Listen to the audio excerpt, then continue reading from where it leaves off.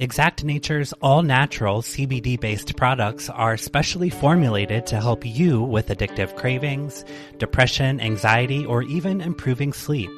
Founded by a father and son in recovery, they truly understand the needs of the sober community.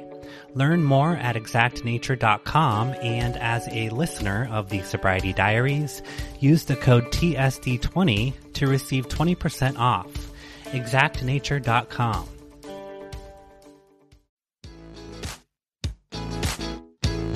Welcome to the Sobriety Diaries, friends. My name is Nate. I am a grateful recovering alcoholic 6 years from my last drink.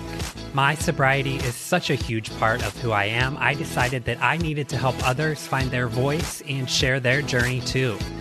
The Sobriety Diaries is a video podcast where we share powerful stories of recovery told by those who live them. Head on over to thesobrietydiaries.com where you can join our insiders list for exclusive content, early release episodes, and more. Also, please share this podcast with just one person in your life who may still be struggling.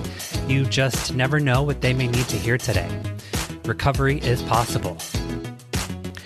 Happy Sober Day, friends. Thank you so much for downloading today's episode and for the continued support. I really, truly appreciate it. Welcome to part 2 of our season 2 premiere. Hopefully you listened to part 1, which was sort of a look back and a where are they now with some of our favorite guests from season 1. In this episode, we are chatting with 2 of my favorite ladies who I have met on this crazy online sobriety journey, and I wanted to share our conversation with you today. One of them you probably know from 2 episodes in season 1, and as my co-host of the other podcast that I do, The Influence, a social media podcast, Abbie Jean. She is also in recovery and just celebrated 3 years clean and sober. And the other is a TikTok powerhouse who shares her spirituality and her soul coaching with clients and with her TikTok community of nearly 1 million followers. So we have an amazing chat about religion versus spirituality, and as it relates to recovery, we talk about forgiveness and how it can be such a motivator of living a better life and this path that we are on of sobriety. So I truly loved the time that we spent together, and hopefully we will chat again soon. Let's open the diary on my chat with Missy and Abbie Jean. Hi, friend. I'll say, hi, friends. Yes, there it is. Hi. Hi, friends. Thank you for having me. Thank you. Thank you for making time. We were kind of discussing before, focusing a little differently this season on the Sobriety Diaries, and I really like these roundtable discussions and having different viewpoints involved. And we recorded an episode of the other podcast, and we had such a good time that we ended up here today. So thanks again for making time. Thank you. Missy is a jack of all trades, master of many, yes. Right? She she is. She is. Abbie Jean and I sort of got just really sucked in right as we were launching the other podcast and deciding who we wanted to have on the show. And both being in recovery, we're really drawn to your message. Abbie Jean, do you want to touch a little bit about kind of just how we really related to her message, and in particular got sucked in one night on a live? But the rest is kind of history. We did. We initially got sucked into one of the lives where you're doing one of the readings, and we were up late messaging in bed, like, are you there? I'm here. And, but something I really just was drawn to about your content is spirituality and the way that you present spirituality to your audience. I think you do it beautifully and seamlessly. As someone in recovery, spirituality was extremely important to me in the beginning when you're kind of flapping around and you really don't know what you're doing. So I just think that for your audience, the way you present it is really appealing to us in the sober community. So thank you for that. Yes. Thank you. We'll get into this a little more, but you are not in recovery. But as Abbie Jean says, the messages that you sort of portray and give to your audience regularly really is sort of adaptable to the recovery community. And a lot of your followers are in recovery or struggling with sobriety. And I think that that's what makes this little trio so perfect today. So kind of piggybacking off of what Abbie Jean says, I was not as accepting or ready to dive into the spirituality piece of my recovery early on, just because it sort of scared me. And I didn't grow up in a religious home, and I didn't really understand what the difference between religion, what we picture like a structured religion, versus spirituality, and finding that within. So can we start with maybe you touching on the differences in religion versus spirituality? The way I have to make it make sense for me is religion is man-made. That is a man-made construct. It's a structure by which we worship. For example, you can have, we might say the three of us might be Christian, but you might be Southern Baptist and I might be, Roman Catholic, and Abbie could be Pentecostal. We're going to worship completely different. We, for the most part, are going to believe in the same fundamentals for the most part, but we will practice and worship differently. We will have different rituals.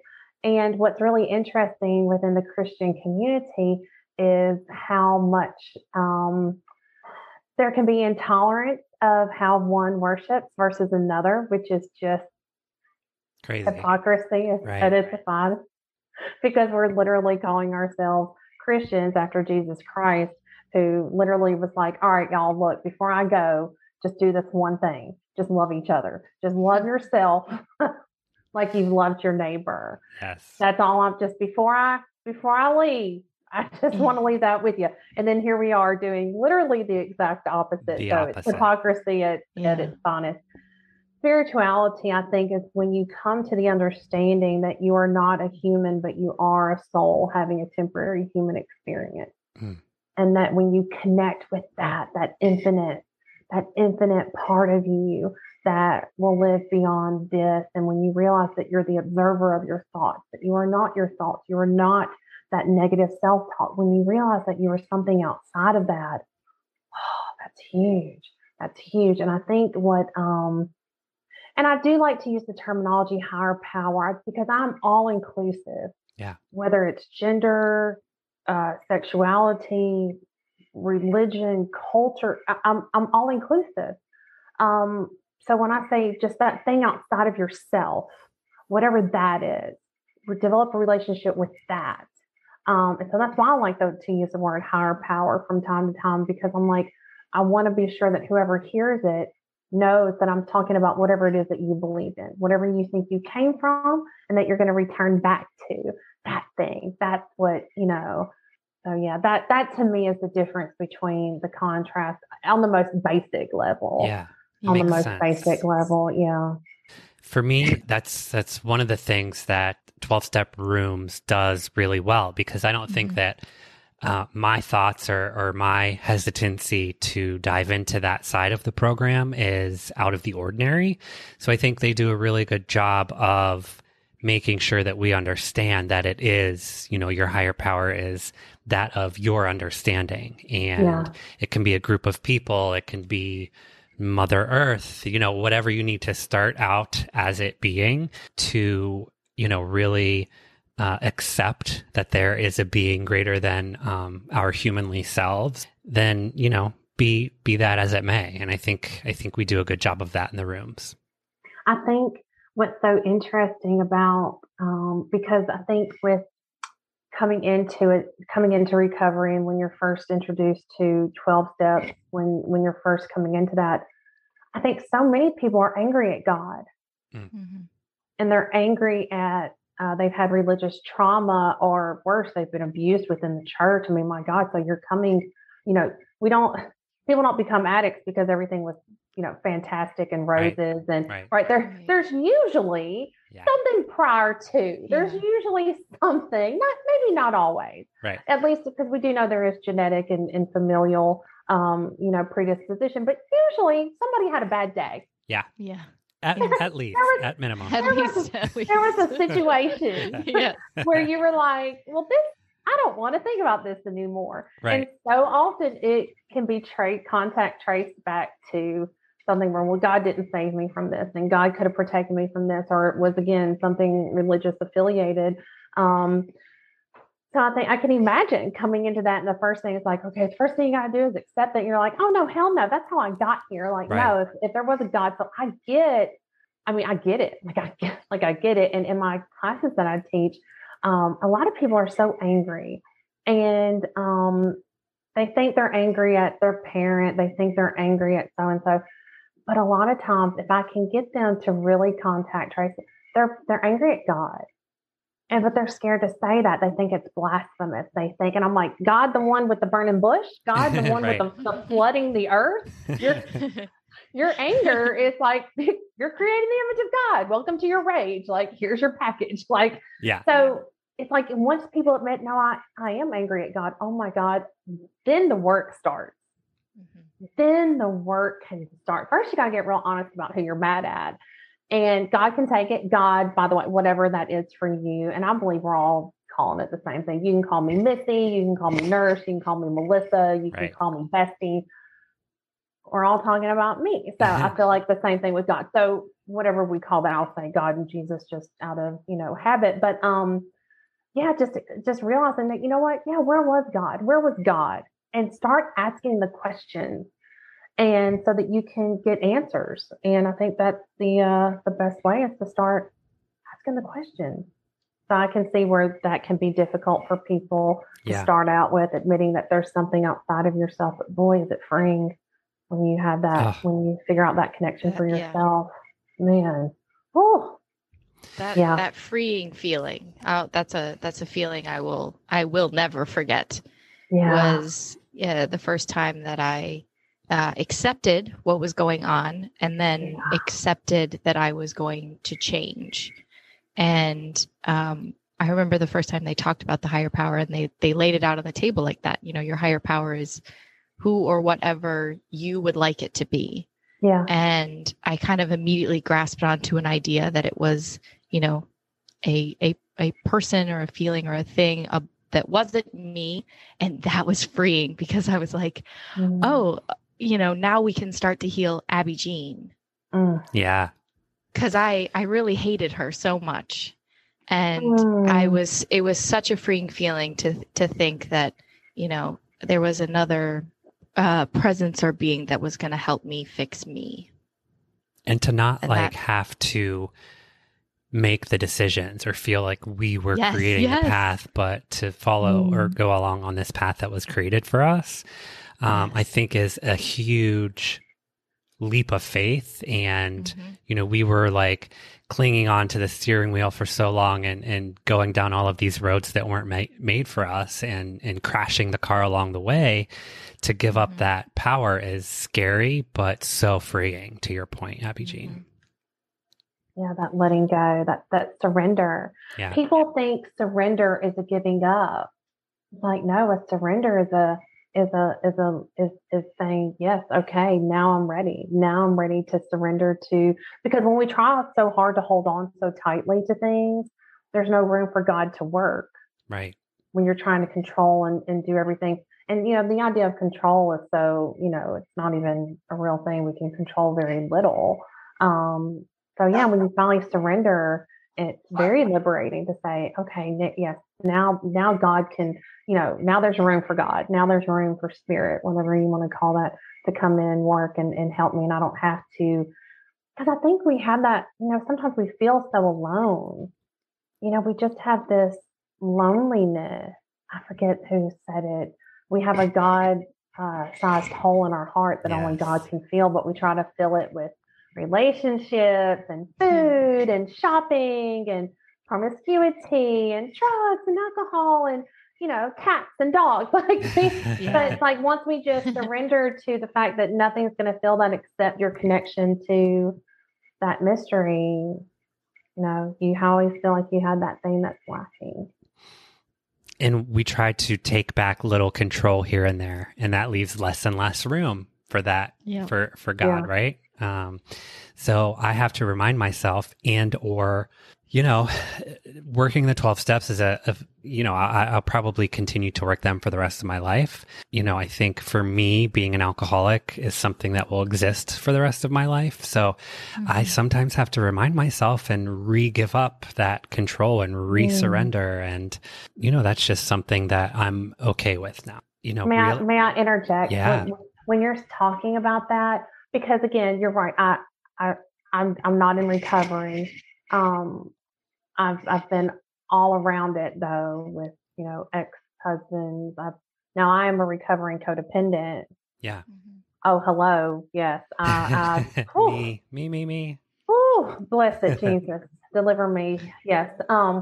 So when you talk about, so I'm saying not only the nursing perspective, but real life, like grandparents who are died of alcoholism, alcohol related, illness, two ex-spouses that were, one ended up perishing, from drug related, causes. So I've been all around it and looking at it from all different perspectives.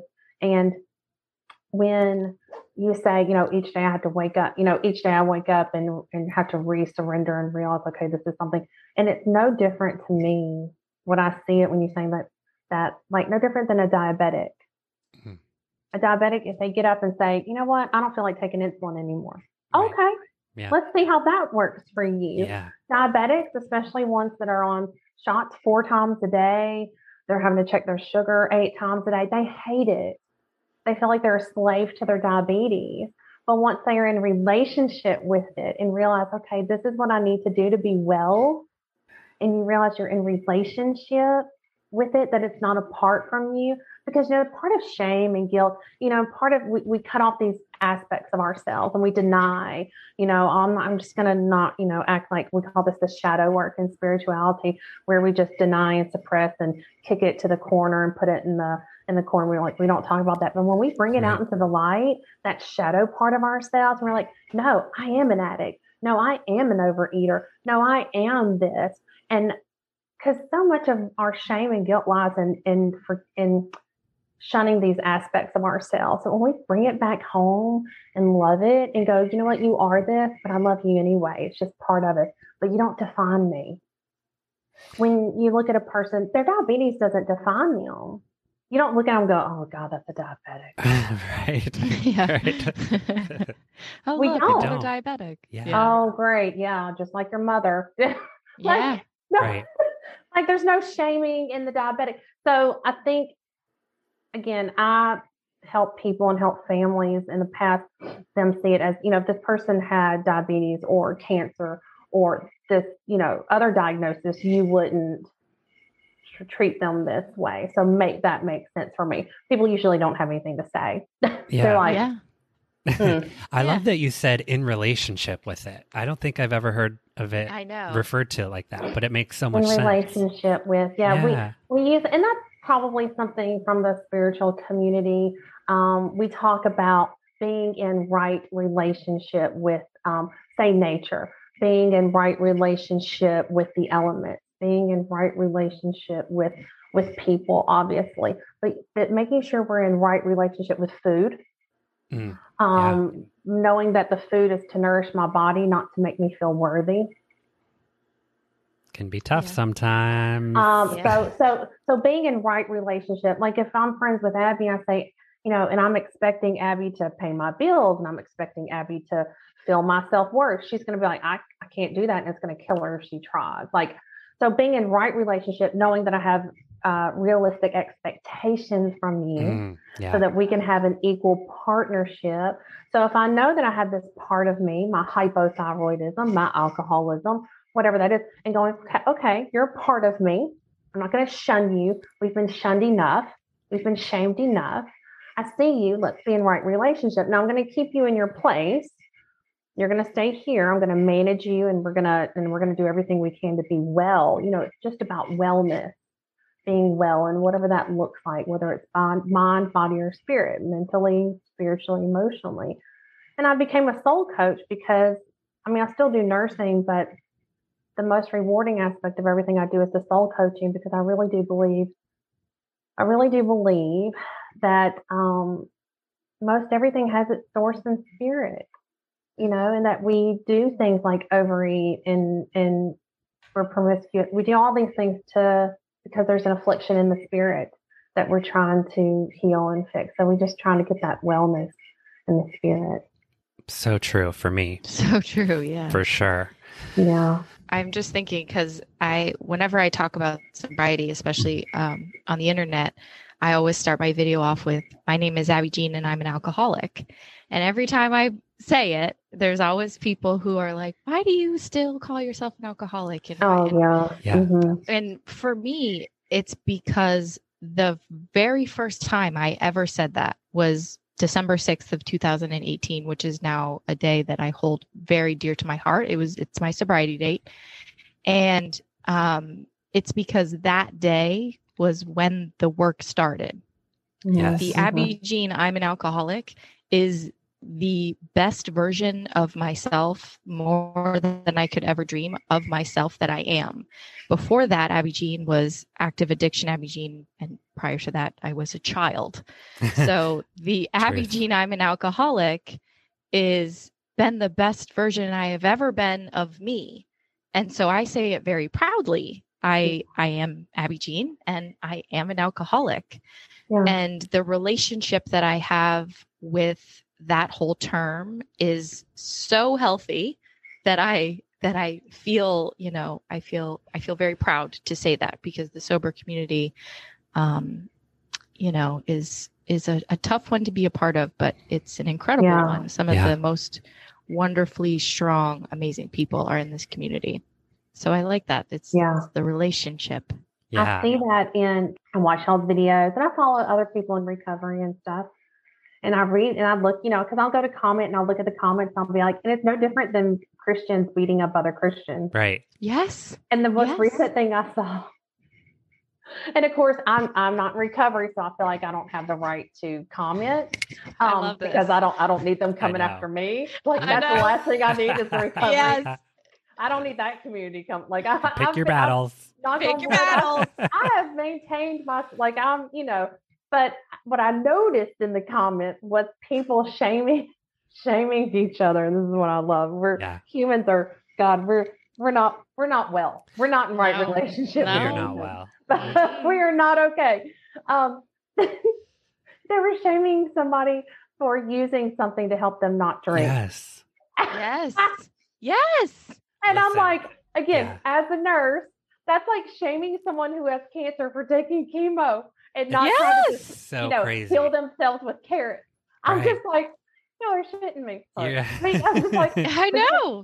I don't, because they would have come for me and I would have been like, oh, I'm just a nurse, I'm not in recovery. And then it would have been a whole nother fight. But I'm just like, y'all got to be shitting me. Yeah. Like, this isn't, but again, it's no different than Christianity. Whatever community you're in, unfortunately, until we get it right, until we get in right relationship with ourselves. But come on, that's really within ourselves. We feel like, oh, well, they're, they got it the easy way. There's always going to be that. And it's always a reflection of something back within yourself. And it's always a projection, but people aren't probably really ready to see that. Abbie, I want to say something to what you were saying. When you claim that, when you say I'm Abbie Jean and I'm an alcoholic, I don't know if y'all, when you were little, if maybe a parent or whoever raised you ever made you feel like you were bad and you had to go sit in the corner or you had to go to your room, you had to go away.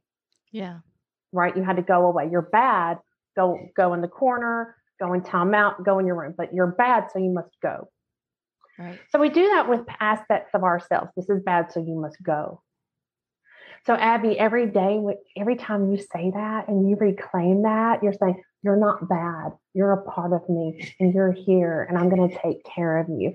And I fucking love that so much. Yes. It's like a power stance. It's like, no, you're not going to go sit in timeout. You're not going to go. You're going to sit right here with me. proudly display and say, this is a part of me, but it doesn't have to define you. The diabetic, that doesn't have to define them. You're not you're the sum of all of your parts. You're the sum of all of your things. So I just wanted to mention that when you said that. I love that. Yes. Yeah. Bringing it back in the living room, saying, you're not going to go in your room. You're going to sit here with me because you're a part of me and I won't be ashamed of you.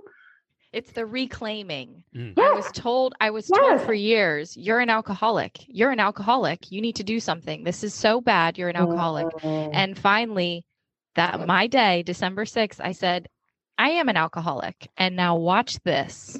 Watch this. Oh, I watch love this. God, it feels good. It's like, yeah.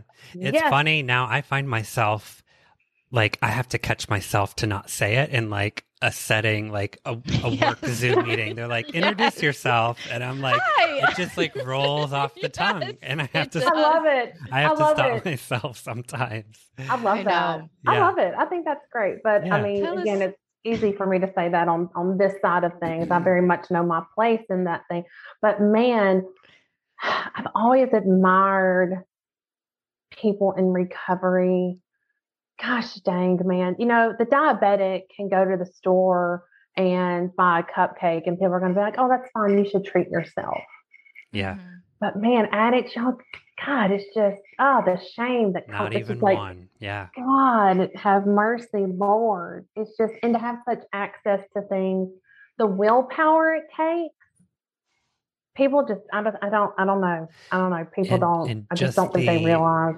The normalcy now that we have created around alcohol use is absolutely it's shocking. Not only is it normal, but this is my favorite. God, this is my favorite. Because I don't drink much because of the way my body is set up. I will get a rash and I will get sleepy. Yeah. So I'm just not a lot of fun in that way that I turn like purple and rashy.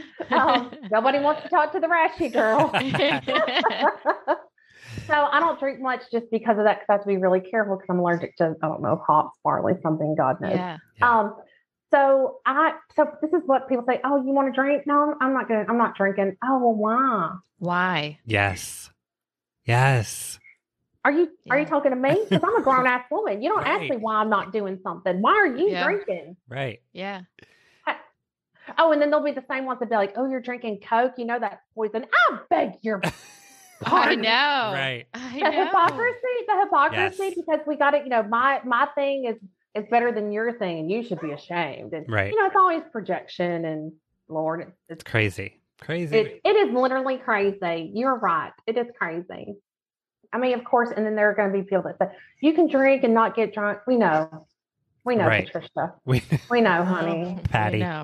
We know. We're not talking about having a cocktail for, New Year's. We're talking about people that have to drink if you have to function. It's a problem. If you have to have something to do anything, you need to do some self-reflection.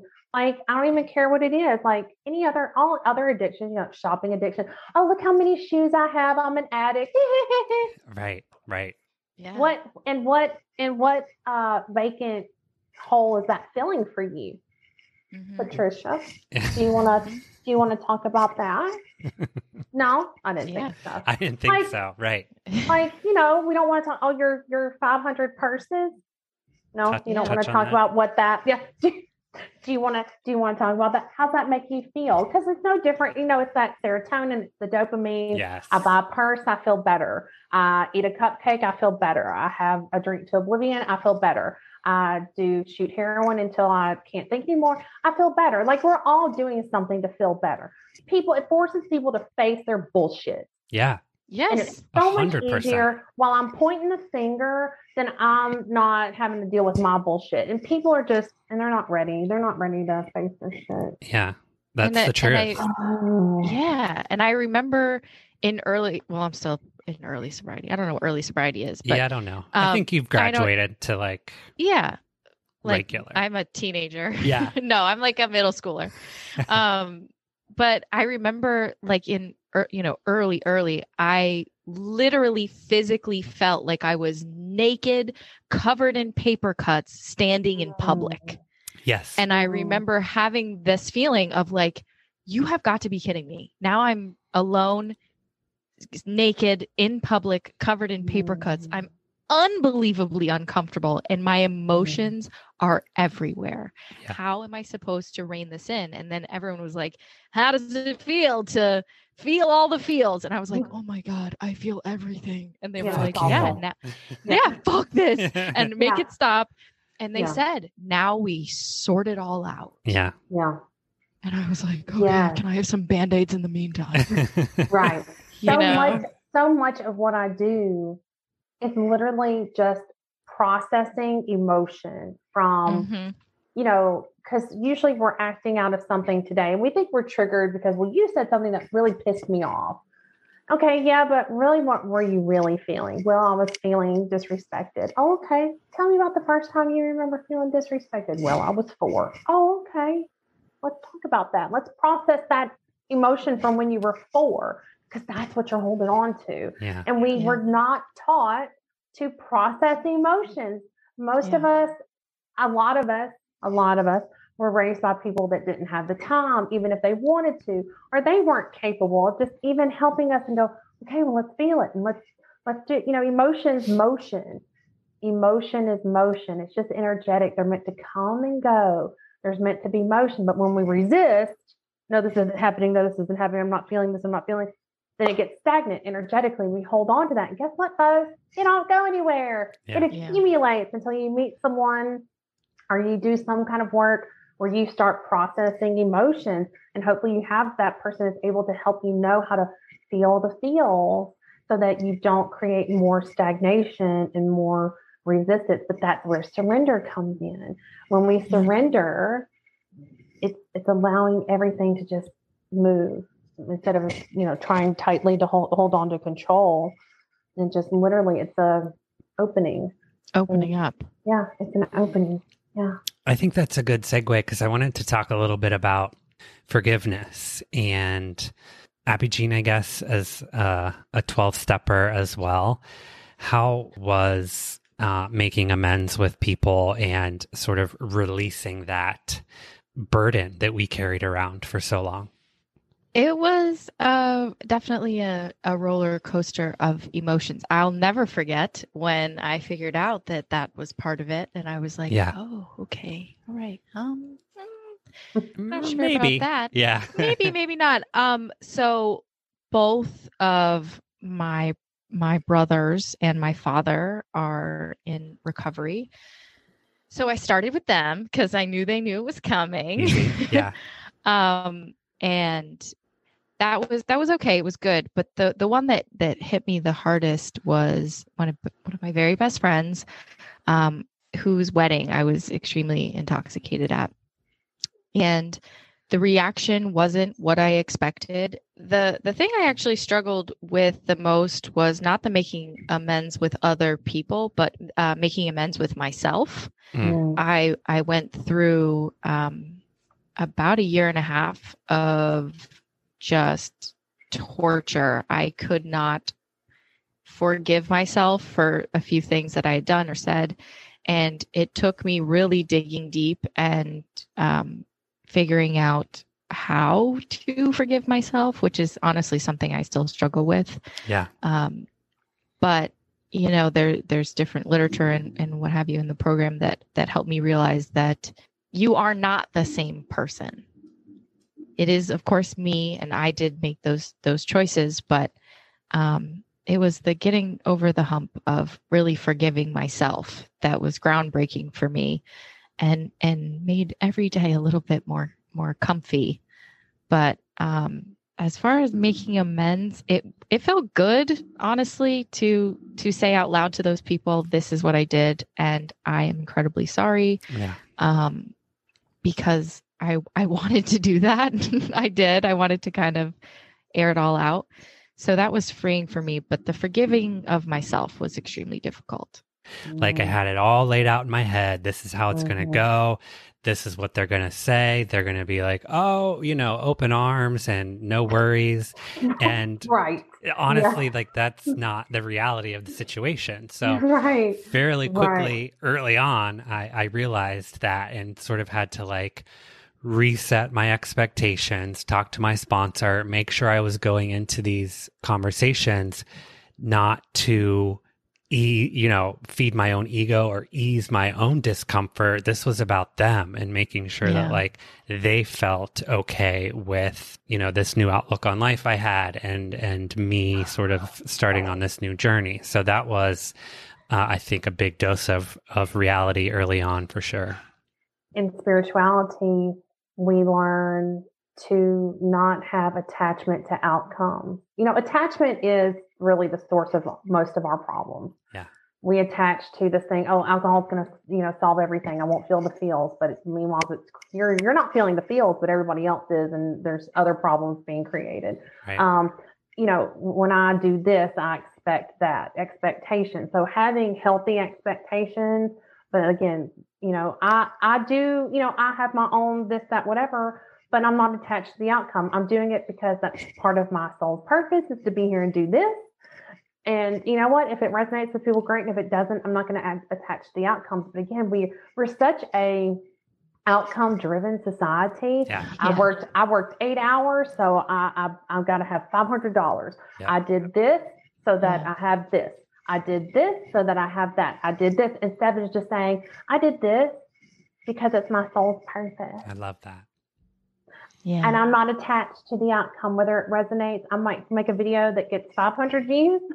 I might make a video that gets 500,000. Yeah. I made the video because it was on my heart and I don't attach to the outcome.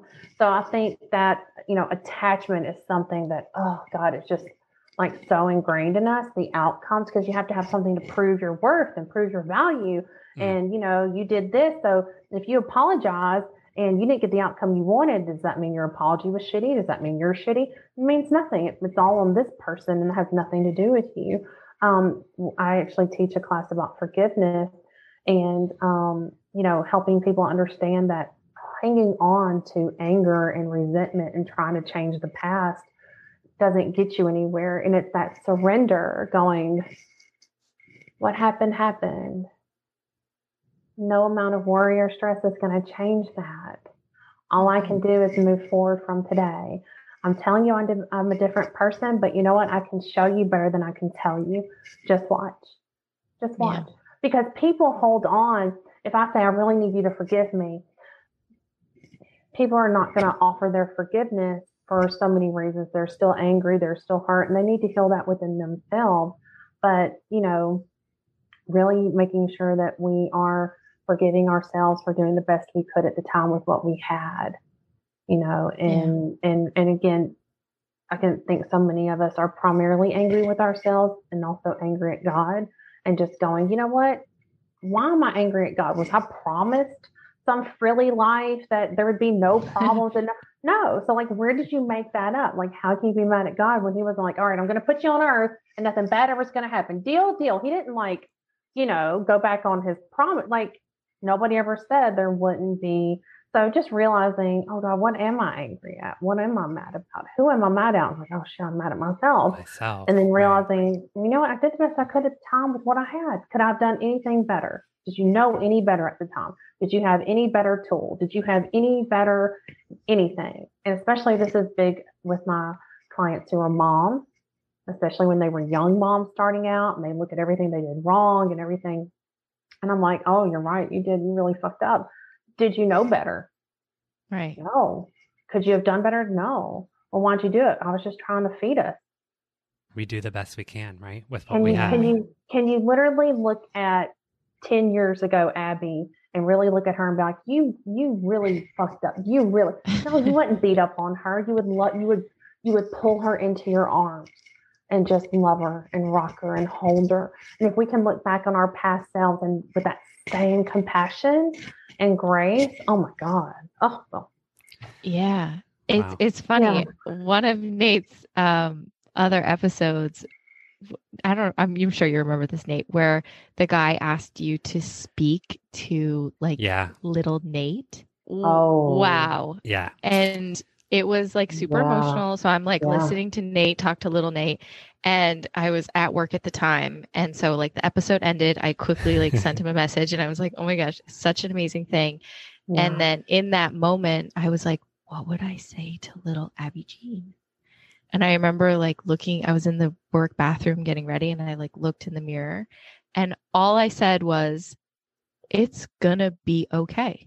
Yeah. It's gonna be okay.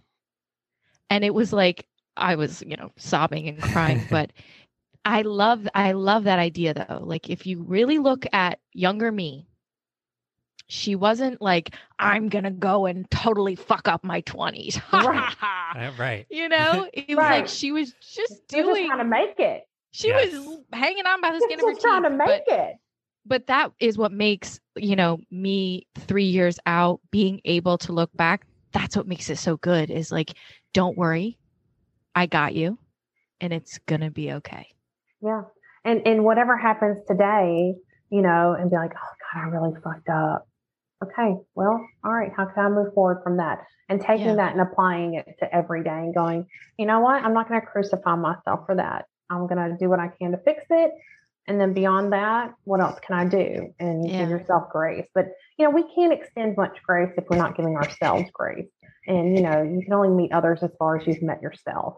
Because if you haven't forgiven yourself, you're not going to forgive me. Now we know these people are like, oh my God, I'm never going to forgive you. And it's like, you can, again, it's always a reflection back inward. That's how little they, are tolerant of themselves, how little they are loving and accepting of themselves. It's usually a direct, reflection of their self-loathing or self-hatred or at least lack of self-love. But love is unconditional. If it's not unconditional, then it's not love. Missy, tell our listeners where they can find you if they want to work together on their spiritual journey or any of your other teachings. So my website is www.nursemissy.com, and there's a services tab where you can schedule a one-on-one coaching session. But if you scroll down, you'll also see where you can sign up for the free Zoom classes. My next class that I'm teaching on, for example, is authenticity. Ooh. So many people ask me, they say, well, how do I even know my authentic self? How do I even get there? I get that question a lot. Yeah. So this is a class about rediscovering your truth, who you are underneath all the bullshit, and how to live authentically each day. So that's my next class coming up. I also have a podcast, which is Empowered Connections on Apple, Spotify, and Anchor. But all of my links are there on the website. I'm on TikTok as That Nurse Missy. Yes, she is. Instagram as That Nurse Missy. Yeah. Thank you so much. Yeah. Oh, you're welcome. Thank you. We love you. Oh, I love y'all too. Abbie Jean, do you want to leave perhaps our listeners who are still struggling in their addiction with a little bit of hope today? If you are having trouble staying sober, don't look at it as a defeat. Don't take a relapse or what have you as a defeat. Just keep moving forward and keep trying and keep learning, because I believe in you and I believe that you can have a beautiful life. Beautiful. I believe in you too. Me 3. Thanks so much for listening today, friends. Hopefully you heard something that resonates with you. And if we help just one person, our job is done. Make sure you check out today's show notes for all of the information on today's episode and how to connect with our guest. You can find all things podcast related and subscribe to our show at thesobrietydiaries.com, youtube.com/Nate Kelly, where we upload today's video podcast, and on Instagram at the Sobriety Diaries Pod. Check back every Wednesday for new episodes with new stories to tell. But until then, try your best not to drink and be good to yourself. Bye, friends.